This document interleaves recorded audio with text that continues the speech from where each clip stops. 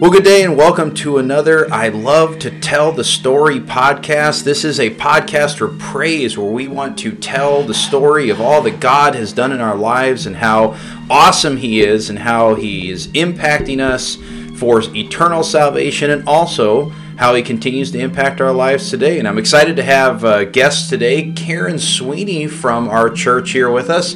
How you doing today, Karen? Okay. I know you're a little nervous, but it's a wonderful thing to be able to be here and just be able to share and tell your story about all that God has been doing for you. So why don't you go ahead and jump right into it and tell us about how Jesus saved you. I was saved September 1978. I was raised up in church throughout my childhood, but it wasn't until I had a close friend of mine that took me to her church, and after service I went forward to hear about what to do to ask Jesus in my life. I was a senior in high school at that point. I had always been quiet and to myself through my high school days, but at that time in my life I felt alone until I had received Jesus Christ in my life. I then was very active in the youth group. My leader had shared with me a special verse that I still use today, Philippians 4:13. I can do all things through Christ who strengthens me. Wow, so Philippians 4:13, that is such a awesome, powerful verse that in Jesus we can do anything and we can overcome anything. What an awesome privilege to be able to have that verse to carry. Is that kind of like your life verse now, something you carry with you all the time? Oh, yeah. Yeah. Yes.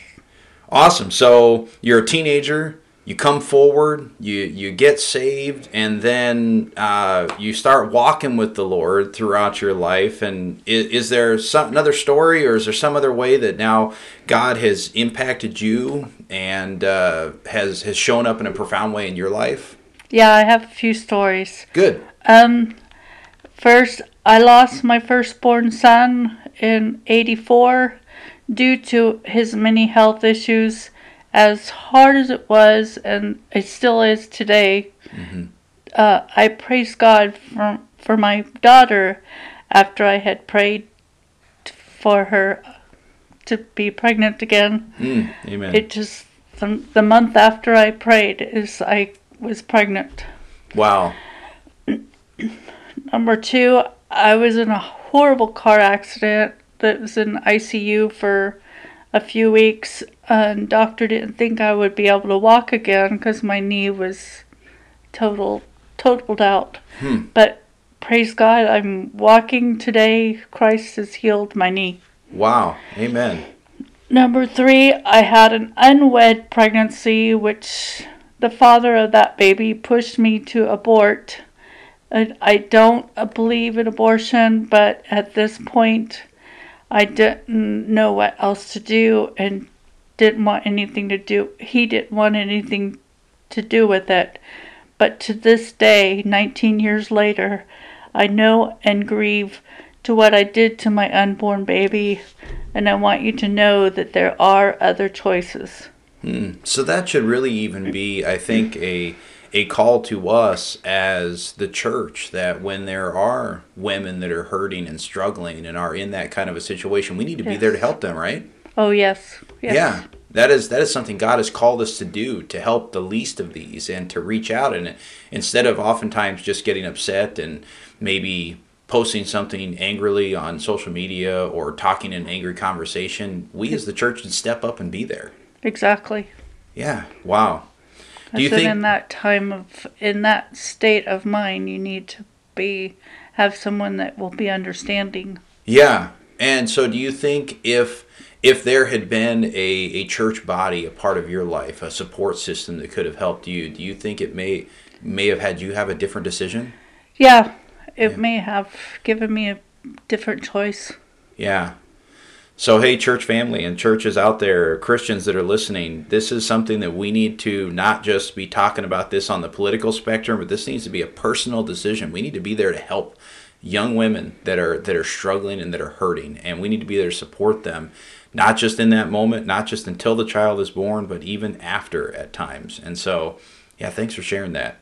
What's something else? I think you had a couple other stories. There was another one that's really personal and hard to think about today, but in my life and experience Christ's love for me have been when I was in a deep depression and I nearly killed myself with a drug overdose.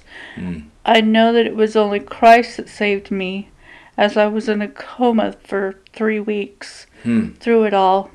But he used me as I was waking up to see what he had done for me. As I was waking up, I could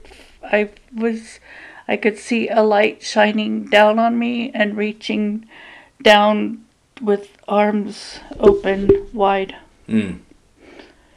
I would love to be able to reach out to others that are struggling in these ways and remind that Christ is head of it all. Through all my pains, I always looked back to that simple verse from my youth leader in high school. I can do all things through Christ who strengthens me. Philippians 4:13. Wow.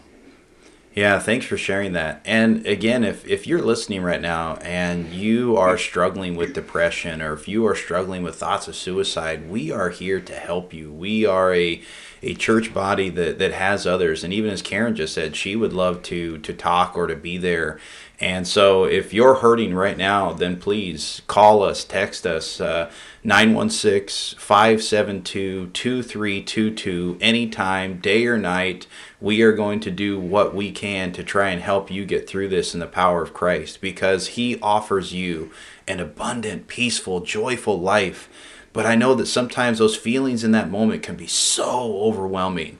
We don't want you to give in that moment of being overwhelmed. But because there are people here that care about you, that love you. Jesus Christ loved you enough to die on the cross for you. Your life is valuable. Don't let those emotions and those thoughts, those dark thoughts, take over in that moment. And you can then be like Karen here is. She's offering herself, who she has gone through some of these things, and says, I want to be here to help others now. And maybe God is bringing you through this moment, so that way you can then help others in the future. And that's ultimately what this is all about. God helps us. He brings us through things, so that way we can be there for others in the future. Wow, so thanks, Karen, for sharing that. And thanks for making yourself available. That's huge. And I know that God is going to use you in mighty ways to help other people. I would love that. And what a great verse. And maybe you need to make that your life verse also, Philippians 4:13, that I can do all things through Christ who strengthens me. So what a great kind of bookend. You know, you had a youth leader that gave you that verse when you were a young person. You're still holding on to that verse today. And so tell us a little bit about your I know you've known of this church here in Roseville for quite a while now. And so what's kind of been your experience with this church? I was 20 years old when I first joined the church in 1981. I was greeted with a wonderful couple that took me under their wings. And now what about what about today? Why do you continue to stay here? What's got you excited about the future of the church? And I felt the close body of believers in the church. And just everybody knows everybody pretty much. Mm-hmm. Well, that's the way it should be. As a church body, a church family, we should be close to one another. And now what you got you excited about? What's coming hopefully in the future of our church? I know that the whole coronavirus thing has sort of brought a lot of things to a screeching halt, but there's still a lot of great things God's doing here. So what's got you excited? I feel that God has me for a reason, trying to find what he wants from me in a way that I can. I feel that God has great things in order for our church, and pleased with how our pastor is working to disciple me. What has me excited about the future of our church is that the outreach, especially in our youth, as this is where my life with Christ has begun. Awesome. So you came here as a young person. You're excited that there's new younger people that are starting to come back into the church body again. And And I have a feeling that the longer you stay, that there are going to be other young women that are in a similar situation as you, and you're going to be able to continue to share this testimony with them as well, and be able to help them overcome things in their life. I hope that will be. I hope I can find somebody I can help. Absolutely. Well, thanks for coming down today, Karen, and thanks for sharing your story. And any final thoughts? Anything else you'd like to share today? No. Well, thank you again for joining us for the I Love to Tell the Story podcast. And once again, if you would like to tell your story, we want to hear your story as well. We want to give God praise.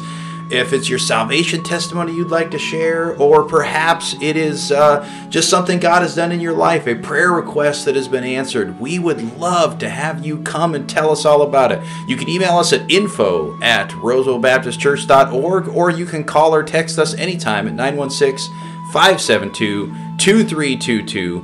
But in all things, let's give God the glory, and remember Psalm 145 verse 4. Let's share his mighty acts from one generation to another.